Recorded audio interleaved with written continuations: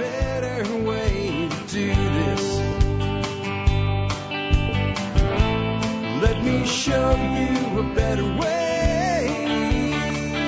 Hi, folks. This is Jack Spirko with another edition of the Survival Podcast. As always, one man's view of the changing world, the changing times, and the things we can all do to live a better life if times get tough or even if they don't, with a sort of kind of rewind and a sort of kind of guerrilla podcast, but really a new episode. This is material that's never been on the podcast before.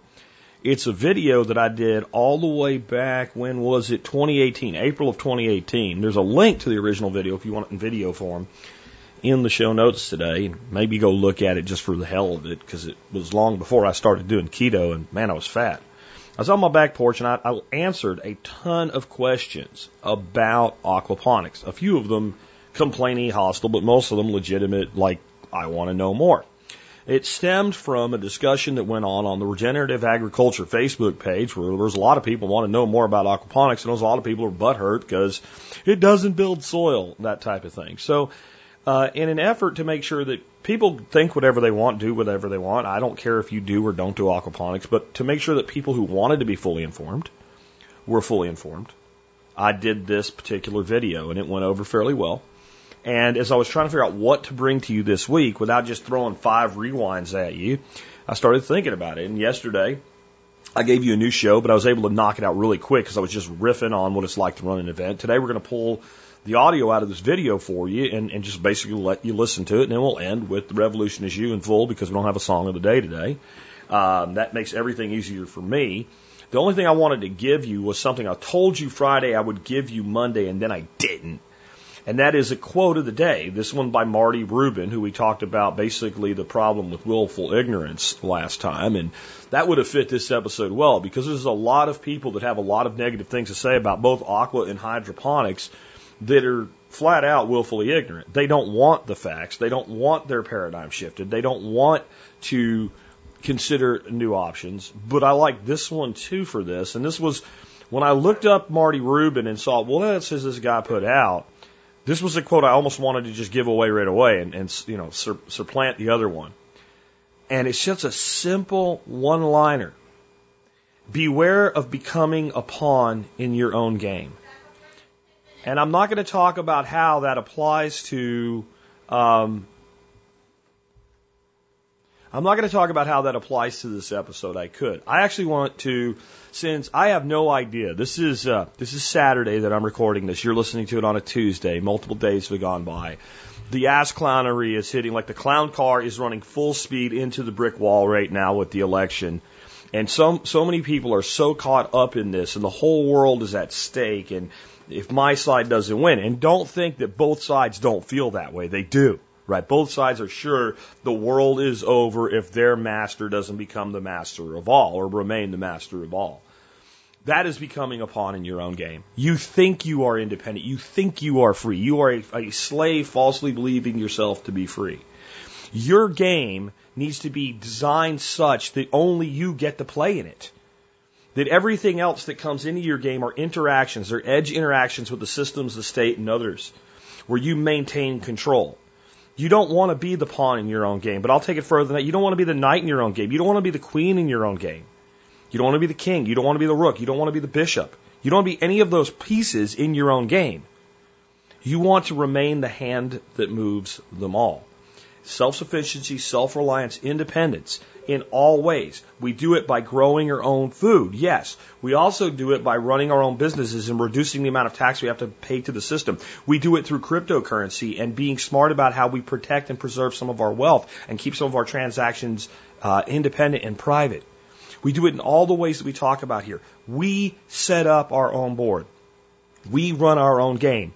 And we, like they, play both sides of the board. The only way to win at this is to not go on the board. You have to remain above it. Good things to think about as we talk about one really great way to produce your own food and build ecosystems on your property today with aquaponics. Here we go. This was, again, originally recorded in video on April of 2018. Everything about it is still relevant today. If you want to see the original video format, it is available in a link in the episode, and it is now on Odyssey. So if you want to check it out there and maybe tip me with some LBC coin, that would be great. Take care, guys. I will be back next week. I'll have something for you tomorrow. I won't tell you what it is yet, but it'll be cool, and it'll be kind of like this one. Hi, folks. Jack Spirko here, founder of the Regenerative Agriculture Group on Facebook, and best known, I guess, as the host of the Survival Podcast, permaculture teacher, etc. I call myself an amateur aquaponics person. I'm not an expert on this, but I have been doing this for about 2 years, and I've tried to bring a perspective of about 10 years of permaculture to my walk through aquaponics. And I actually used to have pretty negative view of aquaponics myself. Well, not really negative, not the way some people seem to, but I didn't think it was for me, and I thought there were certain problems with it that don't exist, and I didn't really see the point in some ways of doing something like aquaponics. I figured it was something you had to fiddle with a lot, and I see a lot of misinformation, misunderstanding, some stuff just not quite right, some stuff absolutely factually wrong out there. And even though I'm about to be traveling for a week, I've decided to take about an hour on this weekend and respond to an Ask Me Anything. I know those are usually done on Reddit, but I'm more of an audio, video kind of guy, so I figured I'd answer them here. And I have a whole bunch of questions, about a page and a half of questions I want to go through. And I'll do my best with them. I don't have a complete answer for everything here, but I do have a pretty good answer for most of it. Let's start out with, what kind of fish do you use? Have you ever tried implementing non-fish creatures like crayfish or scud? I have not. Some people do. I think it's useful. Understand that I work mostly with backyard size systems, systems that are going to run somewhere in the neighborhood of 300 to 1,000 gallon systems, not large commercial scale systems. I don't know how viable those types of things would be in a commercial scale system. It would be very difficult, I think, to use them there. Crawfish eat each other. They also eat a lot of other things like snails, so they're actually good in a system like that. A couple in a fish tank that has a snail issue is a really good thing. A lot of pet stores use crawfish actually because they will eat snails. Of course, a lot of fish will eat snails, and the fish I use tend to eat the snails pretty good themselves. But I have a friend named David who does aquaponics in his backyard and has various tanks and things like that. And he'll actually buy feeder prawns, and they grow into these great big, huge, beautiful prawns, these big, long things, and they're very good to eat. But it's more of an extra, an add-on. It doesn't really. It's like you're not going to run a system on one of those. We have some ideas we might play with, some hacks and things. I was thinking about building some kind of like an apartment structure so everybody can have their own little hole to hide in and be angry at each other in, and that might work better. But in general, I use finfish, and the primary fish that I've gone to using are locally sourced, locally caught sunfish, bluegills, green sunfish, a fish called the pumpkin seed, shell crackers. Those fish adapt readily to aquaponics. They take to eating the feed that they're provided very, very quickly. They adapt well, they're hardy, and they're free. And they're so overpopulated in so many ponds and streams throughout most of America that taking them out of there actually is good for that ecosystem. The one place we won't even use them for anything other than in our bait tanks because the fish are this big and they've been in there so long stunted like that they won't grow out no matter how much you feed them. But there's plenty of other places we get them where they grow into good sized fish in about 18 months. And you have zero cost and they're always available. And if you lose some, you can always go get more. And if you eat some, you can always go get more. So that's the primary fish I use. We also do use tilapia. We have white Nile tilapia. They're my favorite tilapia out of the ones we've played around with. And they grow fast and they get big and they're very hardy. But they're a minor part of what we do now. And if we want more, we can put some into a fish tank and do our own breeding with them. So anyway, next. The guy says, I'd like to see the energy calculations. I have a feeling that these big aquaponics projects use more setting up than they use more energy setting up than they will ever provide. Dude, that's not a question. That's a claim. And all I can tell you is here, when we look at our energy audit of how much goes into putting one of these together from an expense and from an energy standpoint and from an ongoing energy standpoint, which is mostly just the pump, that what we get back is completely worth the expenditure. Now, on a giant commercial aquaponics system, I don't know. I do know this. If it's not economically viable, it wouldn't stay in business. So there has to be at least that component to it. But why don't you go out there and do the calculation for yourself instead of making an accusation? And there's really like only one or two kind of accusational questions in all of these. The first one was really kind of a trolling question about the flow hive and honey. And I want you to know your question's going to get answered at the end because I think it'll actually be a lot better place to ask it. By the way, while that was a trolling question, it's a great question. It actually makes a really great point that I'll wait till the end. But in the end, there isn't that much of an energy input. There's systems that I've seen that are 2,000 square foot systems and they're running on an 18-watt pump. Once we pump the water up, gravity does the work bringing it back. And so that water can basically be ping-ponged and rebounded for energy many, many times. There is, of course, how much energy went into the IBC? Well, how much energy went into the IBC is kind of irrelevant because the IBC is not a new IBC. Somebody made that for another industry. They used it. At the end of its life cycle, they sold it for next to nothing. We buy it and put it in the system. The pipe, yeah, it takes energy to make pipe. And I don't know if you've been to Home Depot or Lowe's, but there's millions of metric tons of that stuff sitting there. Right? That's an industry that exists for itself. The Backyard's aquaponics contribution to the PVC pipe industry is a milligram of a millisecond of a microgram of nothing.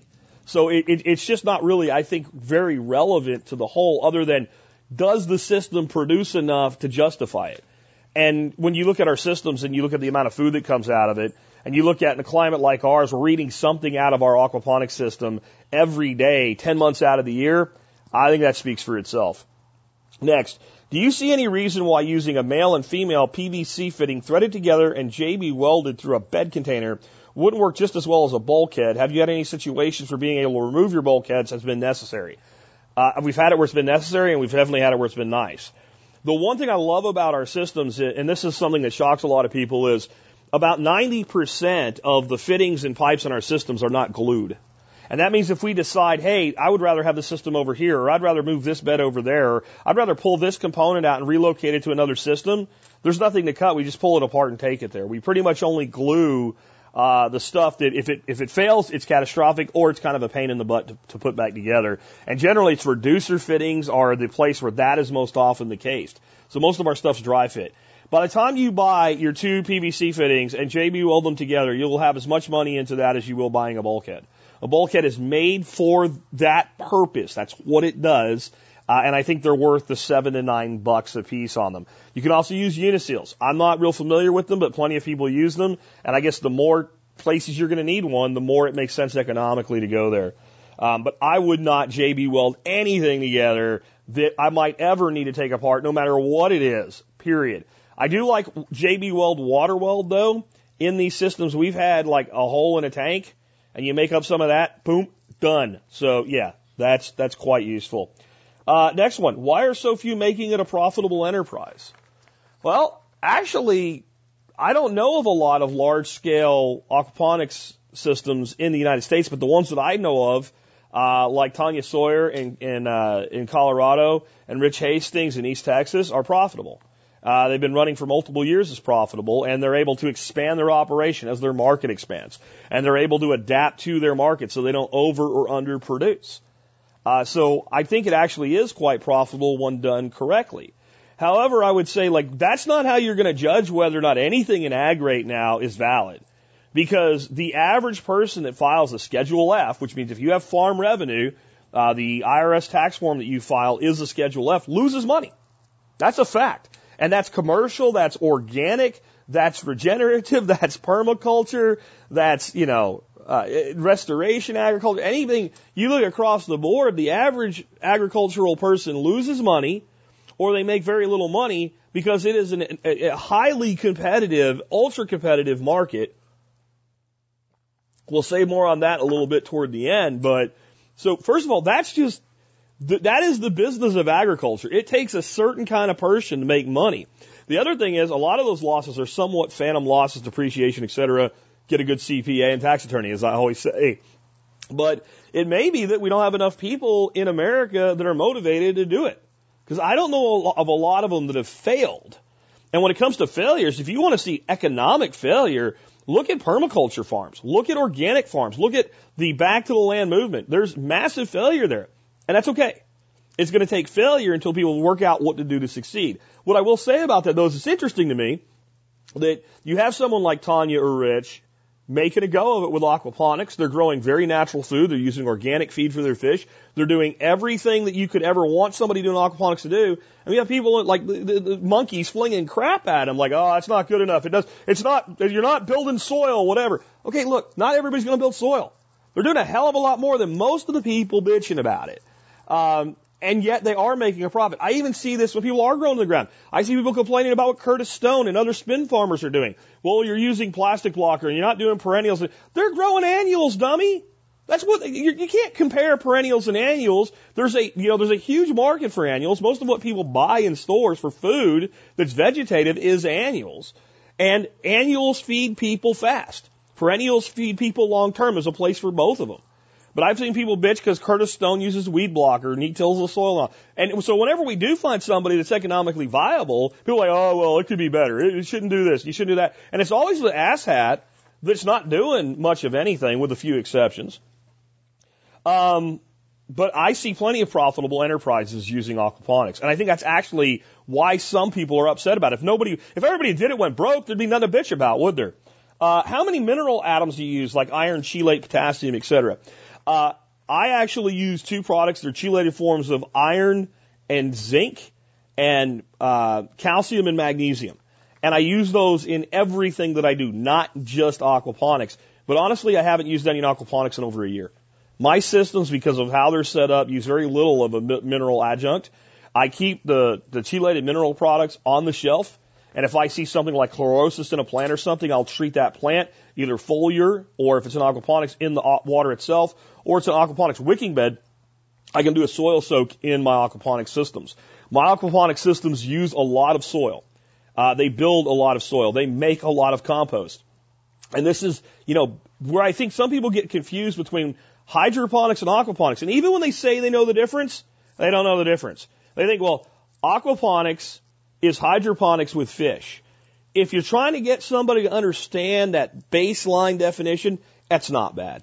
It's not bad at all, but it's not accurate.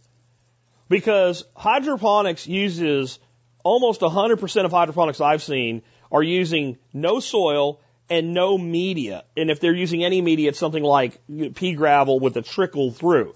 I've never seen a hydroponic system with an ebb and flow bed in it. I'm not saying it doesn't exist. I'm saying I've never seen it. And I've never seen a hydroponic system growing in soil because that's not hydroponics, right?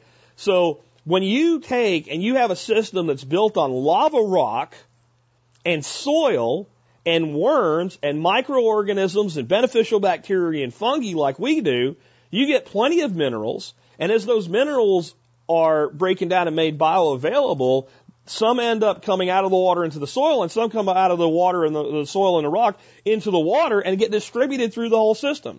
And if we do add something like iron chelate or something like that, when we add a little bit to the system, it goes everywhere. And that's why we can grow higher density. And we can produce a lot more in a few square feet than you will ever produce in a typical garden, even when we're doing it in soil, which is, again, what I do most of mine with. How do you get your wife on board with it? Make it look pretty.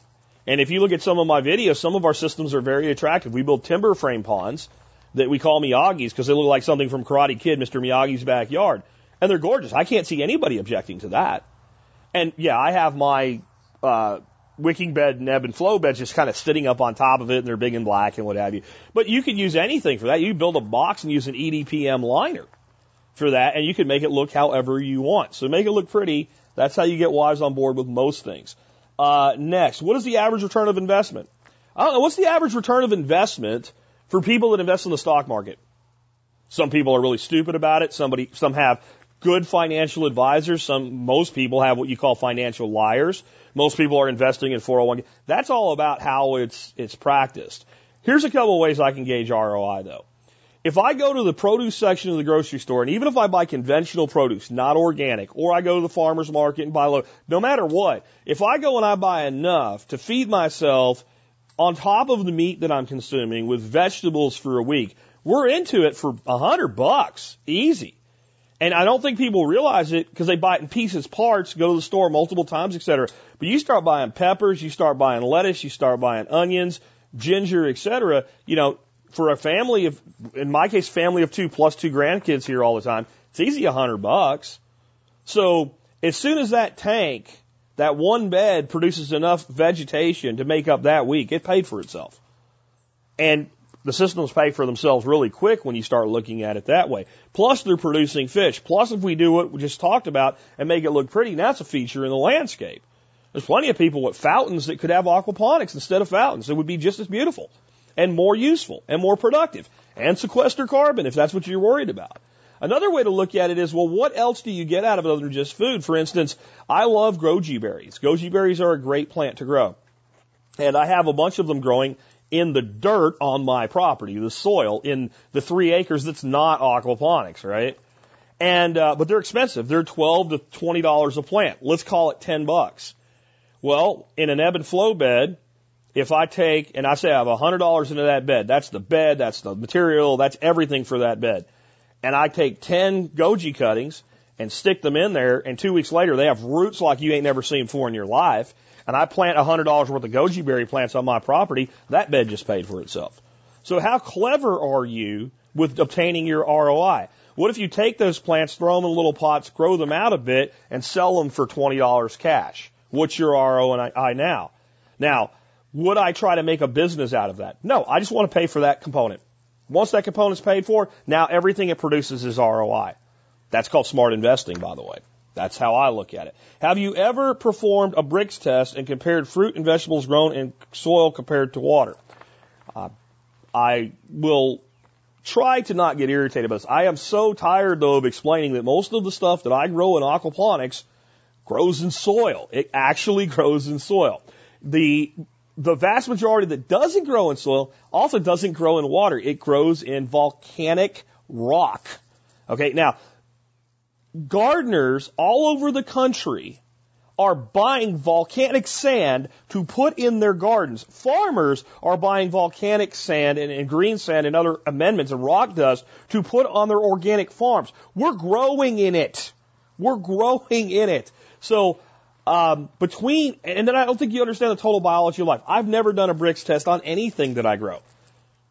I look at the taste and the flavor and compare it to what you can buy, and when it blows that away, I'm content that I've done pretty good. I don't get highly scientific with this. I'm not reading reports and studies. I'm out actually doing this stuff, producing food and eating it and feed my family with it. And I think that's for the backyard producer, which is who I'm trying to encourage.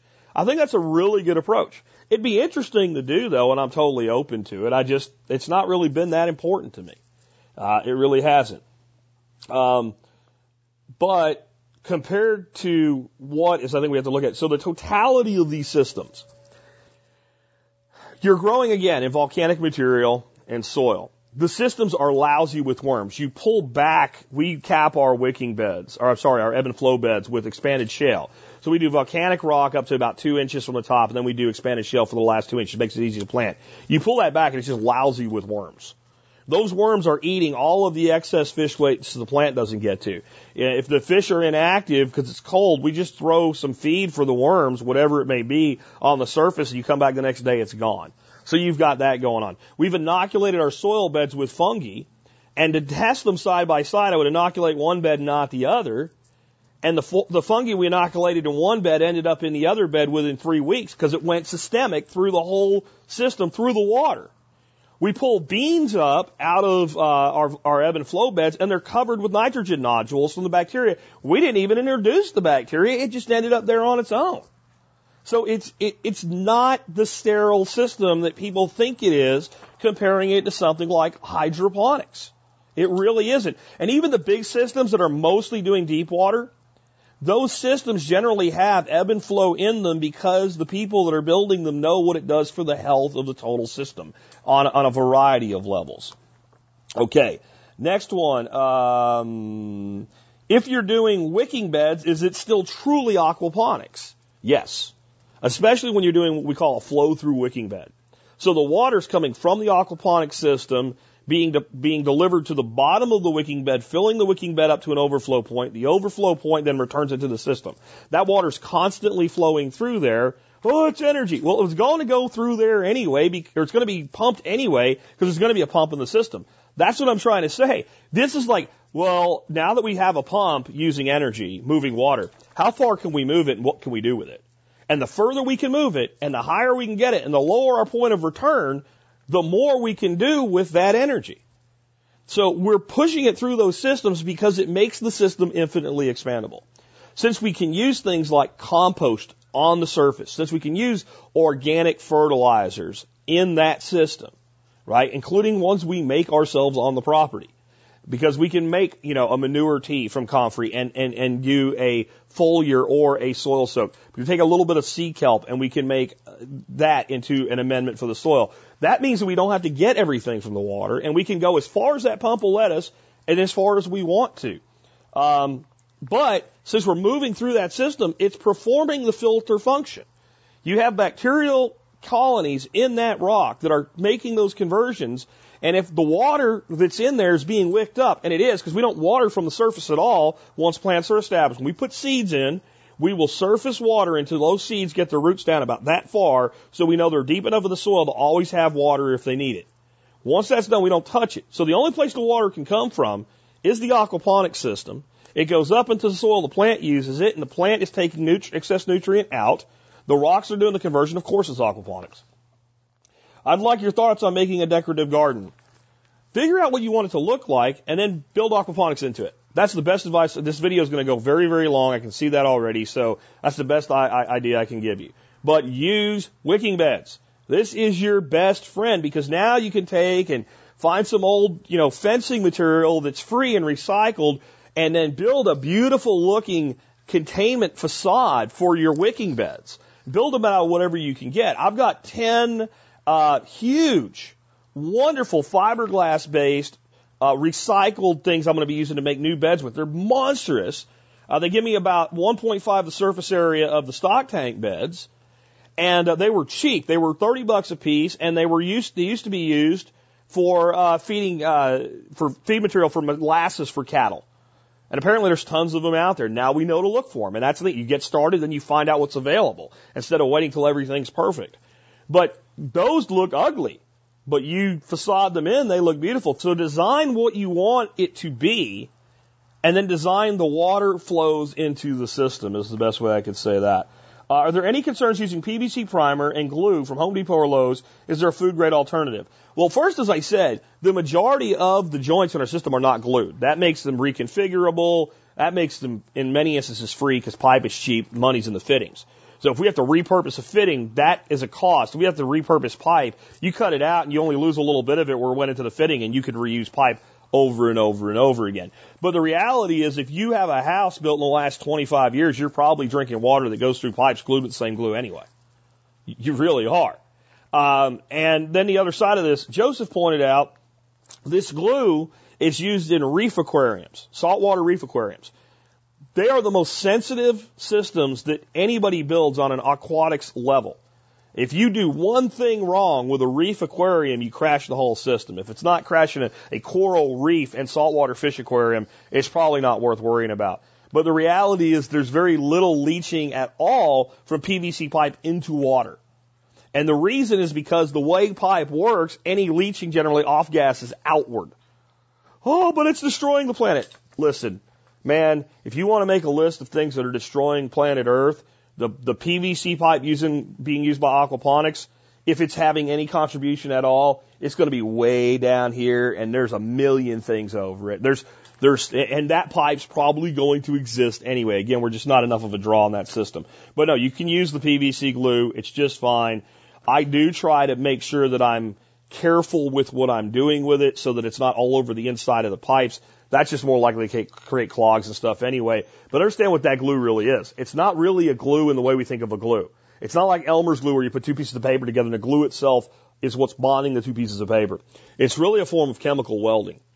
The primer actually softens the plastic, and then the glue actually causes the plastic to bond together. And that's why it's so effective. Once it's up and running, is it pretty durable? And what about backup parts, etc.? I can say my systems are durable. Our biggest problem we ever had was in winter when we would get freezes, trying to keep from having bursted pipes and things like that. And that could be a real pain in the butt, I mean, honestly. What we did, we just figured out how to make the cores of our system resilient so they wouldn't freeze up. And then all of the stuff that we were pumping to, all we do is just shut the water off to it. So I closed 2 valves, for instance, in my greenhouse. I closed the supply and the return valve. In the return line, at the lowest point in it, we plumbed in a T and put another straight valve. We go there when we're draining that system, and since most of it's wicking beds, if there is any winter plants in there, they're not going to die because of this. The soil's still moist. We open that valve and that drains out the return side. Now there's nothing to freeze and nothing to break. We did try using a lot of different pumps before I settled on the Lanchez dirty water pump that I use now as my primary pump. And we had pump failures, and you have to replace a pump, and that's expensive. And it's not convenient. The Lanchez, we've had them running for 2 years in various systems, and I haven't had one fail yet. I always keep one on the shelf. Most of you are not going to do what I'm doing. You're going to build one system, and that's the most efficient way to be. Why am I building multiple systems? I am an educational facility. People come here and want to know what they can do. And if I build one giant system, what I'm going to hear is, well, I can't do that. Well, when I bring people here, I can go, you can do this, you can do this, you can do this, you can do this. By the way, for those that are so obsessed with soil, there's over 800 trees we've planted on this 3 acres. There's swale-based systems. There's all kinds of... One person said, well, when you have all those swales, why don't you just plant your vegetables in there? Because we've been doing it for 5 years, and since we've been successful with it and the trees are growing, it's really shady under there, and the vegetables don't grow very good in there no more. That's why. That's one reason why. We're also sitting on about that much dirt sitting on a limestone slab, which makes aquaponics a great thing for us for annual production and for many other things as well.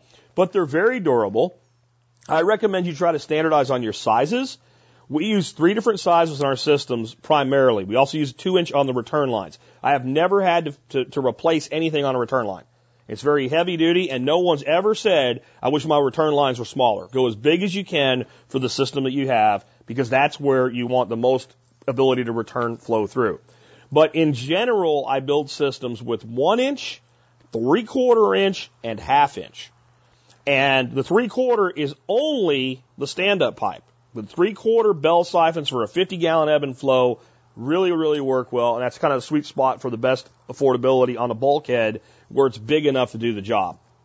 So we use that 3/4 for that. So really what we want to make sure we always have is a good assortment of T's, end caps, straight couplers, etc., 90s for your 1/2 inch and your 1 inch, or whatever you standardize on. There's no reason you can't standardize on a single size.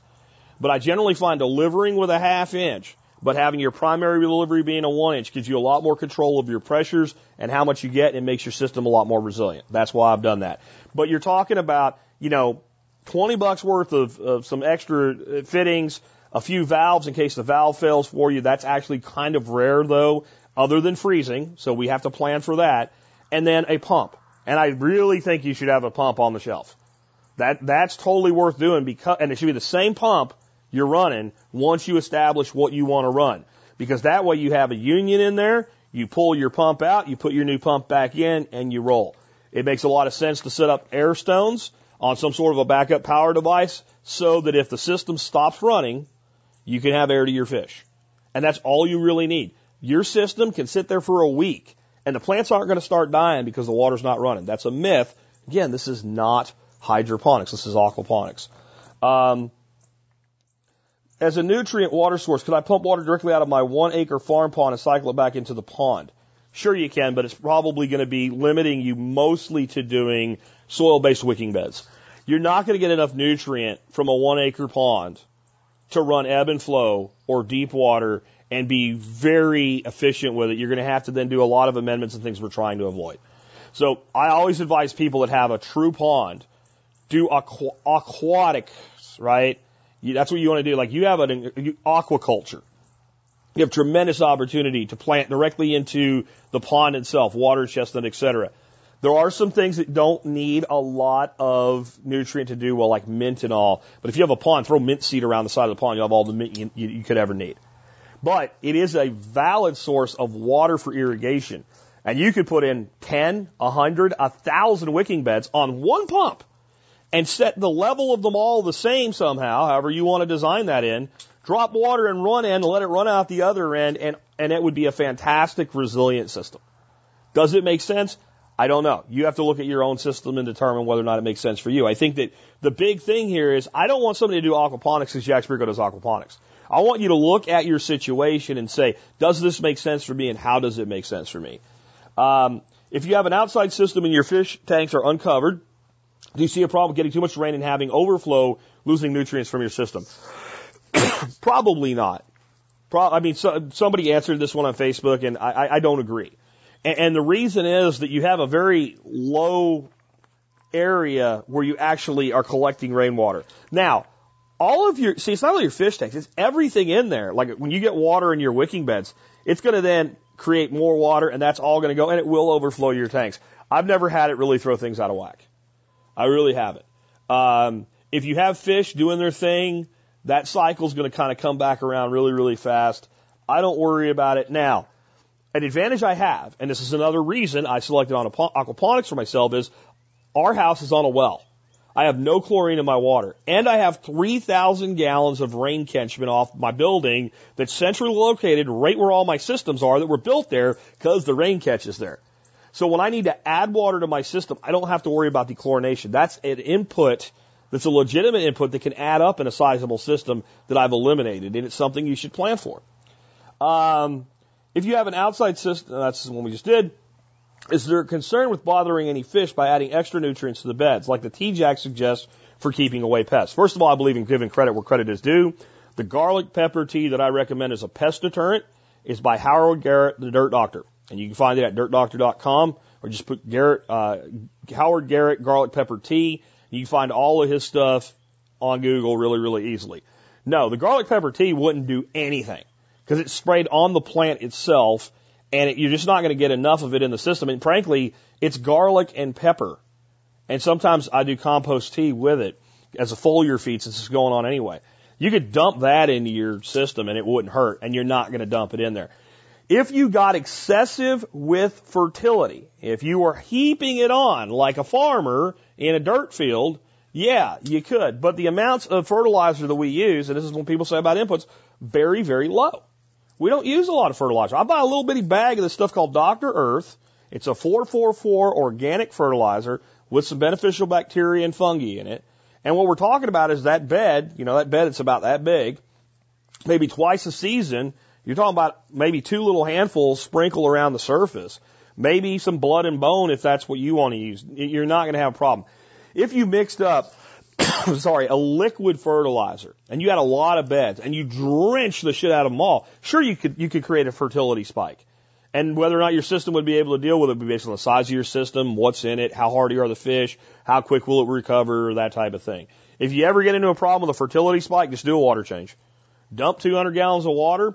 Oh, God, you're wasting water. I've saved way more than that compared to farming the same amount of food. But anyway, when I dump my water, it goes into a swale that feeds 590 feet of swale, and all of that extra nutrient goes to my trees. Right? So design your systems to be holistic and work together, and then that's not a problem. But, do a 20 to 25% water change if you end up with a fertility spike and it looks like it's causing a problem. I judge that by looking at my fish. We'll get to more on that in a bit. Actually, we'll get to it right now. What tests do you perform to make sure your system is and stays balanced? pH, ammonia, observation only, what? I don't do shit. To tell you the truth, I don't do shit. I started out doing all of this different kinds of stuff, and I was concerned about it, and I wanted to make sure that, all this, the nitrogen or whatever, and there's a valid point to it, and that is that when you're starting a system up, you want to see that nitrogen cycle kick in, and you see your nitrates and nitrites build, and then everything come back to balance. But since I use free fish, and we also use goldfish that are like 15-cent feeder fish, when we start up a new system now, the first thing we do is take water from an existing system and dump it in there. And we'll take media from an existing system and make it a component so we have some inoculation going on. And then we take free fish or cheap fish and we throw them in there. And when they stop dying, we put high-value fish in. That's it. You can play with pH. Like with a specific system, you can go more acidic if you're in a very alkaline environment. So you can grow something like blueberry if you want to. That's fine. I run things as they are. My systems are alkaline.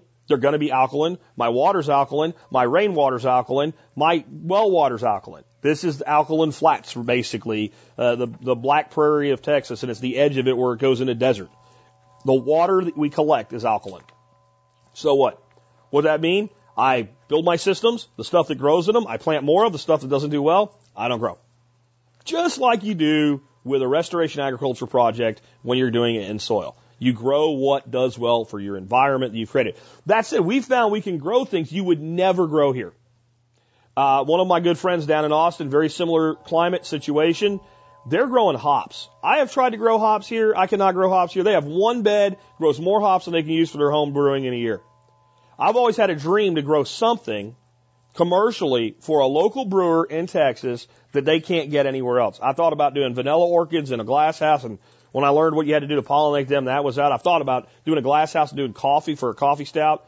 Hey, hops. You could put in a system for almost no money and produce enough hops to supply a local microbrew and actually have local hops where they're not supposed to be. So we can do things that are out of climate or out of geography, and they'll work, but they won't all work. So find what does work and do that. That's how I handle the pH thing. As far as knowing when the system is not right. If the plants don't look healthy enough, I know there's not enough fish in the system. There's not enough fertility in the system. If the fish are not acting like they should for the situation they're in, if the water's nice and warm, they haven't been fed for a while, you give them some feed and they don't eat, if they're surface breathing, if they're acting different, and that's just, you learn this over time, than they normally do, something's out of whack, you need to take a look at it, and you might need to do a water test at that point. I'm telling you, use local fish and local water, you're not going to have much problem with it at all anyway. Oh, let's see. How do you determine water flow rates for the size and type of bed? I don't. I use pipe that's more than big enough to do the job, and I set the flow rate with a valve. If it's going too fast, close the valve some more. If it's not going fast enough, open the valve up some more. That's it. If you got to do a really large-scale commercial system, you might want to sit down and do some engineering work and stuff like that and calculate flow rates and all, et cetera. But use the biggest return line you can, and don't worry about it at a backyard scale size. You're just not going to have a problem with it. If you had to start over, is there anything you would do differently? I realize you learned things and evolved, but just wondering this, knowing what you know right now. There's a couple things I would do differently. Number one, the day I got on this property, January, over 5 years ago, I would have started building my first aquaponics system instead of 2 years ago. I would have started faster because it's done more for feeding my family than anything else that I've done. And it's done more for producing fertility for my property than anything other than the ducks. The amount of compost we've made out of aquatic vegetation is insane. And it's literally no work to do it. You stack it up and it composts itself. It's got everything it needs. It's got nutrients from the water.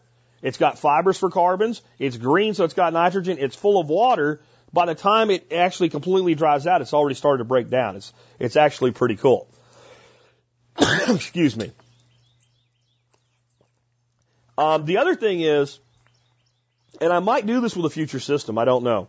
I would really think about on my largest system, renting a jackhammer and an air compressor for a day. I know that sounds like crazy energy usage, but it would be to save energy. Like I said, the lower we can get our sump and the higher that water can be moved by the system, the more it can do on its way back. And what makes this a great place for aquaponics is also what makes it a challenging place for aquaponics. Most of the places here, 4 to 6 inches, I hit slab rock. I don't mean chunks of rock. I mean slab, limestone, ancient ocean bed. That makes it very hard to grow any kind of annuals here at all with raised beds, even when you bring in material for it. It's getting better because of all the wonderful work we've done over 5 years. When we first got here, to put it this way, you couldn't get a dandelion to grow here. That's how bad it was. So aquaponics circumvents that. But you really do want a low sump. So I probably would jackhammer a hole somewhere for a sump, and that sump could operate dozens of systems from a single pump. Again, we are doing things not quite as efficiently as they could be by breaking it up into multiple systems, but that is for the student's benefit. And we're willing to take the expense and the additional work so that when someone comes here They can look at 5 different systems and say, this is the one that's right for me. And I believe as educators, we have that level of responsibility for our students. What type of fish do you use? Do you incorporate any life other than fish? We kind of answered that in the beginning. But again, I want to reiterate, the best fish are the ones you can source locally. They're adapted to your climate. They don't die in the winter. You don't have to overwinter them. You don't have to do any of that crap. Primarily sunfish, and we're down to bullhead catfish and channel catfish. Those are the 3. There are aquatic fish diseases, and certain fishes are more susceptible to them than others. If you're going to do catfish, I recommend for your larger systems, because there is a fish disease, every aquarium owner is familiar with it, called ick. And it's these little white spots. Your bluegills get those. As soon as the water temperature speeds up, maybe you add a little bit of copper to the system, a little bit of salt, it take care of itself. They survive. You'll lose 1 out of 100 to ick as far as bluegills go, because they have thick scales. Catfish, it nukes them. When they die, if you didn't know what they had, it looks like somebody shot them with bird shot, like dust shot, all these little pits in them. It's a horrible thing for them. So if you're going to do catfish, you have to think a little bit more about that. It's better for your outdoor systems with larger scale systems, more of like an aquatic blend, which a lot of my stuff is. What food have you grown that you have found to be superior to conventional methods? See, I think this is a problem. I'm not looking for superior. I'm looking for it to work and grow for me so I can eat it. So is a head of lettuce here superior to a head of lettuce grown in one of the greatest agricultural valleys in the United States, organically in the soil in California? I don't know.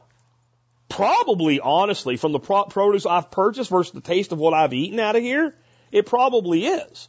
But that's not my judge of success. My judge of success is lots of food for my family in a natural, healthy way. But there are certain things that I think grow way better. Cucumbers in an ebb and flow bed are insane. I mean, you one plant and you can't keep up with it. Certain plants that are aquatic in nature, Thai water spinach, for instance, Kang Kong. Oh my God. One bed this big, one concrete tray bed. We were getting a half a bushel of Kang Kong every 2 weeks, feeding it to the ducks, who were then processing it into manure and manuring the facility. When we have excess this year, we'll compost it, because we don't have the ducks to eat anymore. The chickens, we only have 4 little chickens. They'll never keep up with it. Sweet potatoes. Man, you'd think that is the perfect plant for in the ground, but in the wicking beds, they're fantastic. They grow over, the birds eat them off the bottom, and then we get all those greens all year, and then you just leave your sweet potatoes in there for the winter. When you need sweet potato, you just walk out, pull one out of the bed. That's hard to do in the ground. These beds, you can shove your arm that deep in the bed because they're never dried out. You start with good soil, you keep it good soil. You can always stick your arm down in there and do it. So, I mean, those types of things. But I don't think it's superior. I think it's just as good, and that's what I'm looking for. I'm looking for my life to be easier, my production to be higher, and the quality of the product to be just as good. That's what I'm going for. Does the lava rock in your wicking bed act as a medium that your nitrifying bacteria live in? How deep is the water in your larger wicking beds? My larger deep wicking beds are 2 foot deep in total. And let me switch papers here. The lava rock layer up to the stratification between the soil and the lava rock is about 7 inches. And that's sufficient that, we don't quite fill the beds to the top. We fill them about 2 inches from the top, that we do get enough wicking action to segregate the soil from the dirt. I generally, in my big ones, use perlite. About a 2-inch layer of perlite is very good wicking action, and it makes a lot of sense to lay down a weed block layer between the perlite and the rock, so that if your roots get down into the system, they don't get down in the rock. But if they do, honestly, with annuals, it's not that big a deal, because by the time you come through your winter, that those roots have actually broken down and contributed to the life of the system itself. But about 7 inches in a 2-foot bed. And yes, nitrifying bacteria, etc. We know this, again, from growing legumes in ebb and flow beds.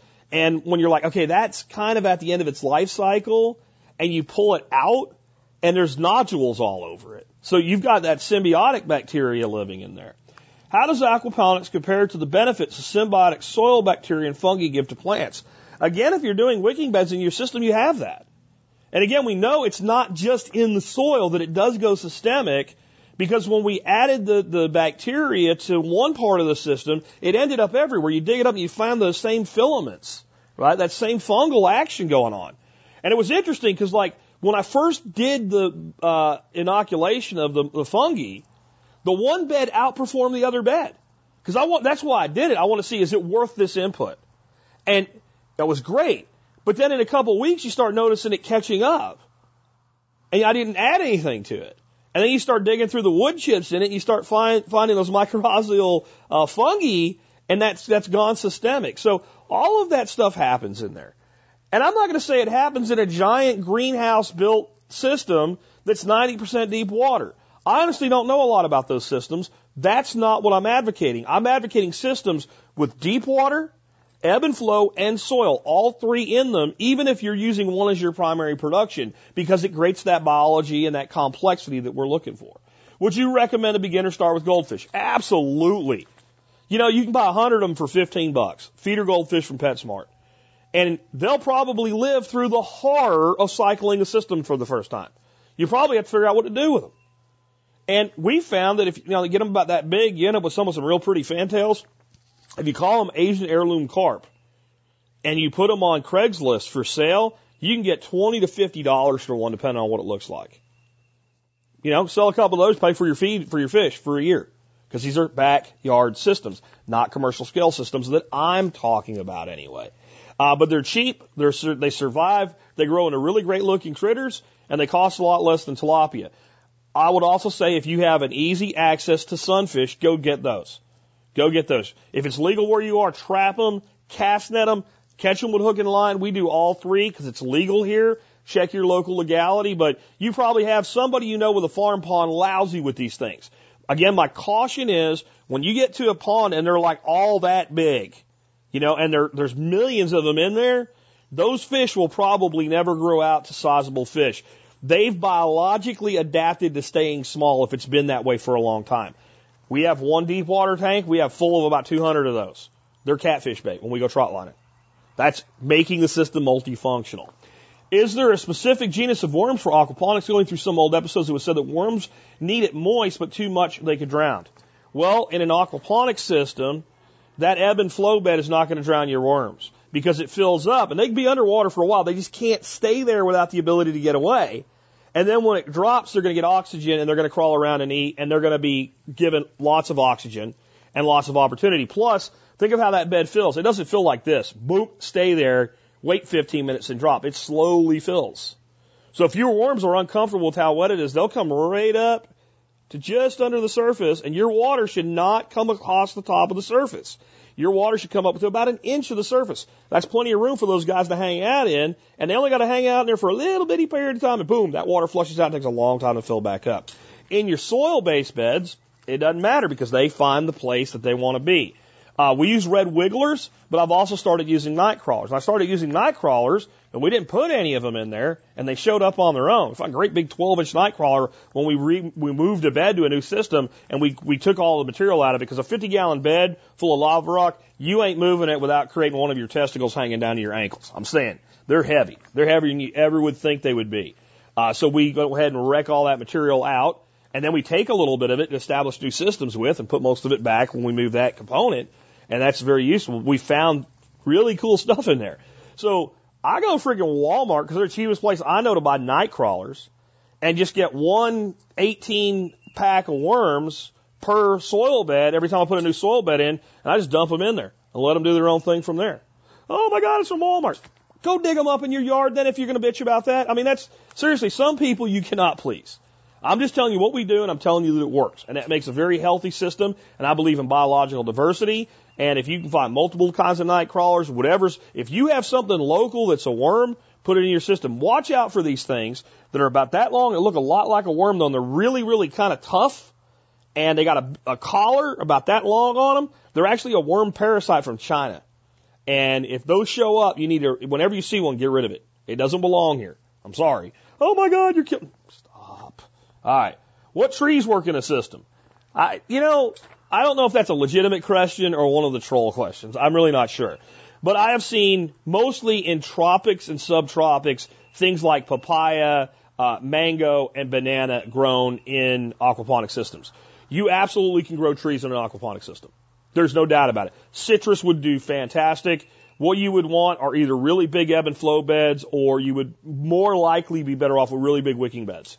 And there's a couple of ways we can do that. We can make them flow through, but since a tree grows tall, and that makes our delivery level kind of not really great.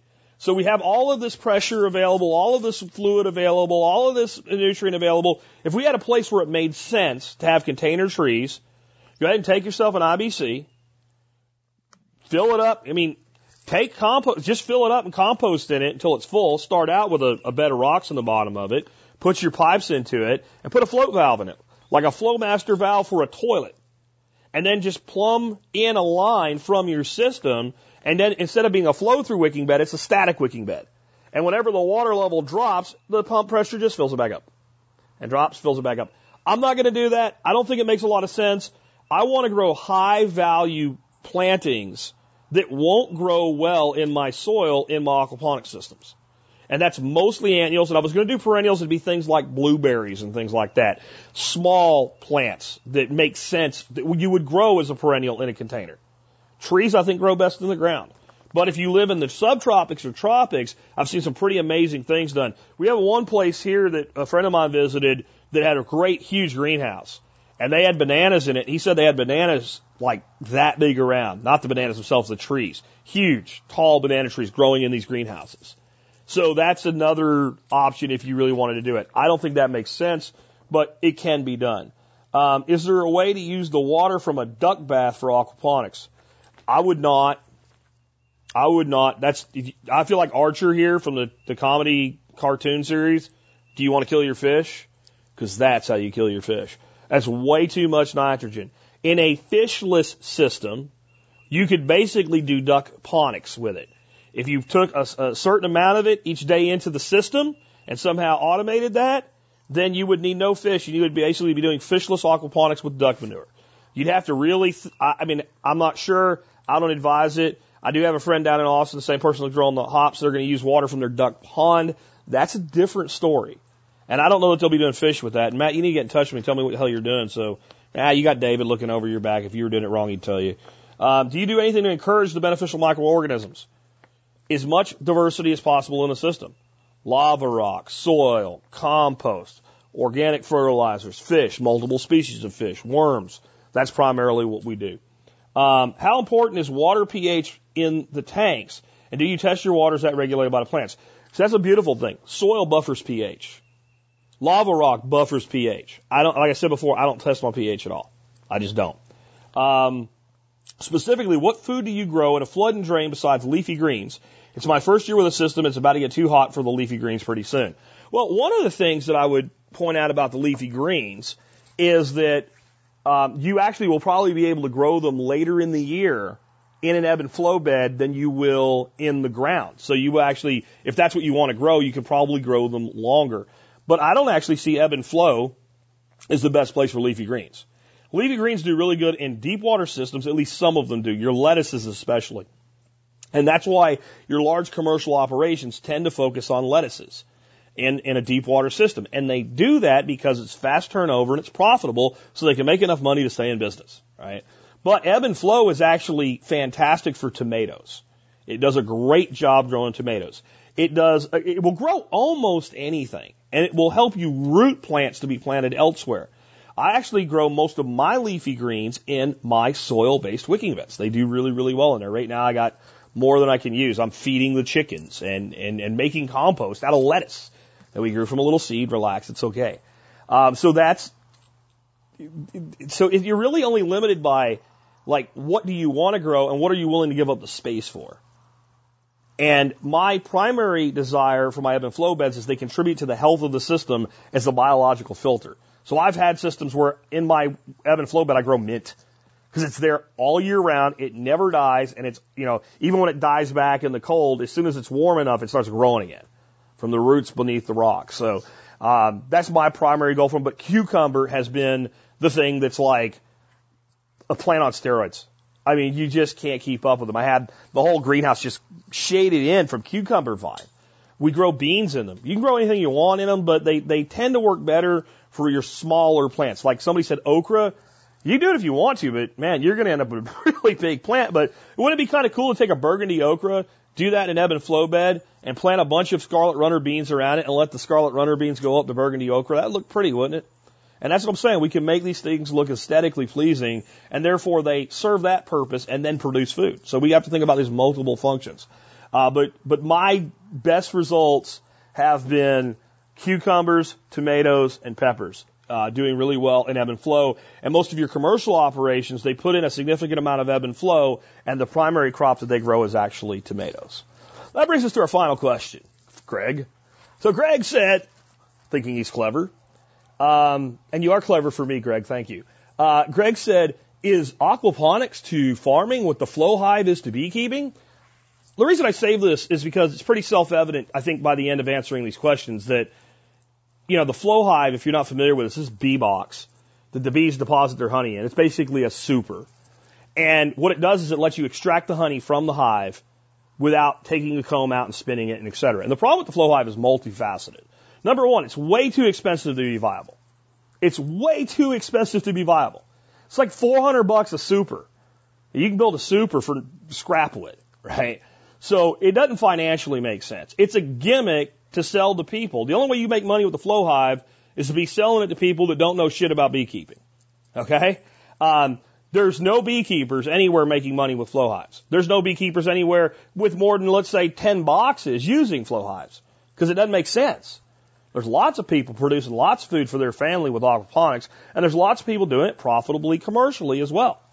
So right there, that whole thing breaks down. But again, the flow hive is one-dimensional. It's a one thing, and it presupposes something that's just not true, and that is the work of a beekeeper is in the extraction of the honey. When I was keeping bees, I was in my hives once a month, inspecting them. Is there a mite problem? Are they making queen cells? You know, are they about to swarm? Do I need to split this hive? That's where all the work in beekeeping is. The flow hive is an answer to a problem that doesn't exist. Aquaponics is an answer to a problem that exists. I want to grow lots of food, and my space is limited, my climate's limited, etc. No, Greg, the flow hive is not analogous to aquaponics. And the reason it was a great question is it demonstrates something that I've been trying to explain for a long time. And don't see this as an insult. This is true, because I am ignorant to certain things myself. Ignorance of what aquaponics is and how it works by people that live in climates where they can throw some chestnuts in the ground and grow trees. Well, if that's where you live, that's what you should do. And I think everybody should use the technology, the techniques, and the tactics that are most consistent with the goals that they have for the property that they are blessed to have the ability to manage. And I think we are blessed to have the ability to manage a property. I think that is a privilege that we have as a species to be part of that. To manage, I don't care if it's an 84 square foot patio and you live in the suburbs and you don't have a single bit of dirt that you can access on that property, and you build a nice pergola and an aquaponic system like we have, that's a privilege to be able to manage that and produce that food for your family. And I mean privilege in the best way possible. Something you should be grateful for the opportunity to act on. I think it's wonderful. And I think to understand this type of mentality and some of the nonsense going on in the world right now, we need to understand something, and that's the totality of what we're actually trying to do when it comes to producing food in a better way than industry is doing right now. And the first thing we should be is grateful for industry that's been keeping people alive for so long. We should understand the scope of what that means. So this is from a presentation I did 2 years ago, so these numbers have probably grown. It is absolute hard facts, and right there's a link I'll put in the video notes for you so you can go look at them. I didn't make these numbers up, but it's about supermarkets and their delivery of food in the United States. One average supermarket in the United States does $500,000 in change in sales a week. 42,000 individual products on their shelves. It occupies 46,000 square feet, and there's 37,000 plus supermarkets in the United States that make these numbers up. 37,000 supermarkets. They employ 3.4 million people. Annual sales exceed $640 billion. That's 60% of the way to $1 trillion in supermarket sales a year. And they do this all and stay in business with a profit margin of 1.5%. So you might have noticed a few times my throat's gotten here where I've needed a drink during this 1 hour video. This cup, see it with the magic rainbow farting unicorn? Some people in the regen ag, permaculture, organic, restoration, etc. space, this is what you're looking for. You're looking for a unicorn that farts rainbows and makes everything perfect and saves the planet. Well, that doesn't exist. And no one is saying that's smart anyway, no matter what system they use, no matter whether it's swale-based tree growing systems, it's a keyline adaptive agriculture like Mark Shepard uses, full-on permaculture like they do at the PRI in Australia, good old-fashioned organic farming, good old-fashioned spin farming. Nobody who really knows what they're doing is saying, my way is the best way and everybody should do what I do. Because the people that have made the selection on what they're doing by an evaluation of what is best for them understood when they made that evaluation that they had to choose what was best for them, and they asked themselves some hard questions. And they probably didn't end up where they thought they would end up.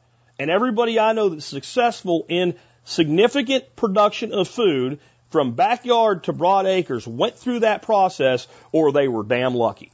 And I think it's some of the damn lucky ones that run their mouth the most about this type of stuff. The backyard aquaponics person is not killing the planet. The stock tank that I've used to build my system is not contributing to global warming. Okay? It's not happening. It just isn't. And we need to band together and stop this stupid ass infighting. Well, my way is better than your method. You notice I never once told anybody in this 2-year journey I've taken on aquaponics, you need to go do this. This is going to save the world. I do believe aquaponics is overhyped. Absolutely. And I believe a lot of these little videos they put together, they're misleading. So what? It doesn't mean the technology doesn't work. I believe permaculture is overhyped by some people. I believe every single technology in agriculture has religious zealot-like advocates of it that overhype it, and therefore when they overhype it, they crap on everything else. I do believe in the principles of permaculture, and I do not think it is a cult, and I'm tired of that joke too. I've seen more good come out of good, solid permaculture design using all of the things, as Jeff Lawton says, that are in the permaculture wardrobe, including aquatics and aquaponics, than I've seen come out of anything else anywhere. And if we want to replace a $600 billion industry, if we want to make a gnat's ass of a dent in a $600 billion industry, we need as many people as possible growing something for their damn selves in their backyard. This is one way to do it. And it works for a lot of people. And it will not be the best idea for the most people. I would say the best idea for all the people. Okay? We don't really know. You got to evaluate the situation. You have great soils. It's easy to build great soils. You have the right climate. Yeah, it's going to cost less money to put in a basic kitchen garden. Go do that. But if this technology makes sense for you, do not let a zealot who hasn't even read the book that they're a zealot of talk you out of it. I hope this has been enlightening. I hope it's been educational, and I hope it's been worth my time. And I know I am a little bit abrasive at times, and I'm not everybody's cup of tea or even everybody's cup of coffee from Holler Roast in Tennessee. But what I am is I'm straight and I'm honest about what we're doing here. I've shared my successes and my failures. Every single picture you see, none of them have been doctored, taken from different angles, any kind of crap like that. We've never lied about what we're doing. We've never exceeded claims as to what we actually are capable of doing here. We've shown you all along the way what we've done. We'll keep doing it. And the people out there that want to put somebody down that's doing better than they were yesterday, get off your damn computer that's made of plastic that you keep bitching about. Get out in the field, put your hands in the soil, put your hands in the aquaponics bed, put it somewhere and get something done. If you have time to bitch about other people not doing good enough, you probably ain't doing jack diddly squat yourself. It's been Jack Spirko. Hope you've enjoyed this video. You pull yourself up, they keep bringing you down. Are they gonna bail you out or just run you around? They said you should have a house the American way. $1 down, $1 a month, and you'll never have to pay. There's a better way to do this. Let Let me show you a better way. You don't have to be another face in the crowd. You don't have to live the way they tell you to. Make your own way, the others will follow.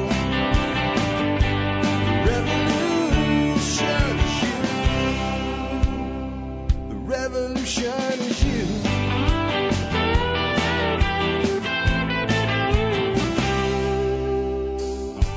It's in our food these days, you know it's on our TVs. Sometimes we forget we are what we eat. I don't know the answer. It's like there's nothing I can do. It's the price we pay, I guess, when we follow all the rules. There's a better way to do this. Let me show you a better way. You don't have to be another face in the crowd.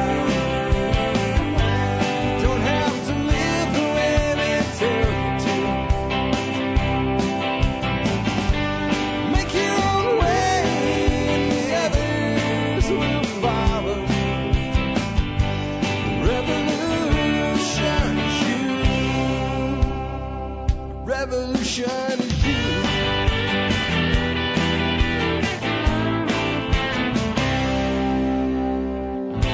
Someday we'll realize our children just can't pay. There's nobody up there cares.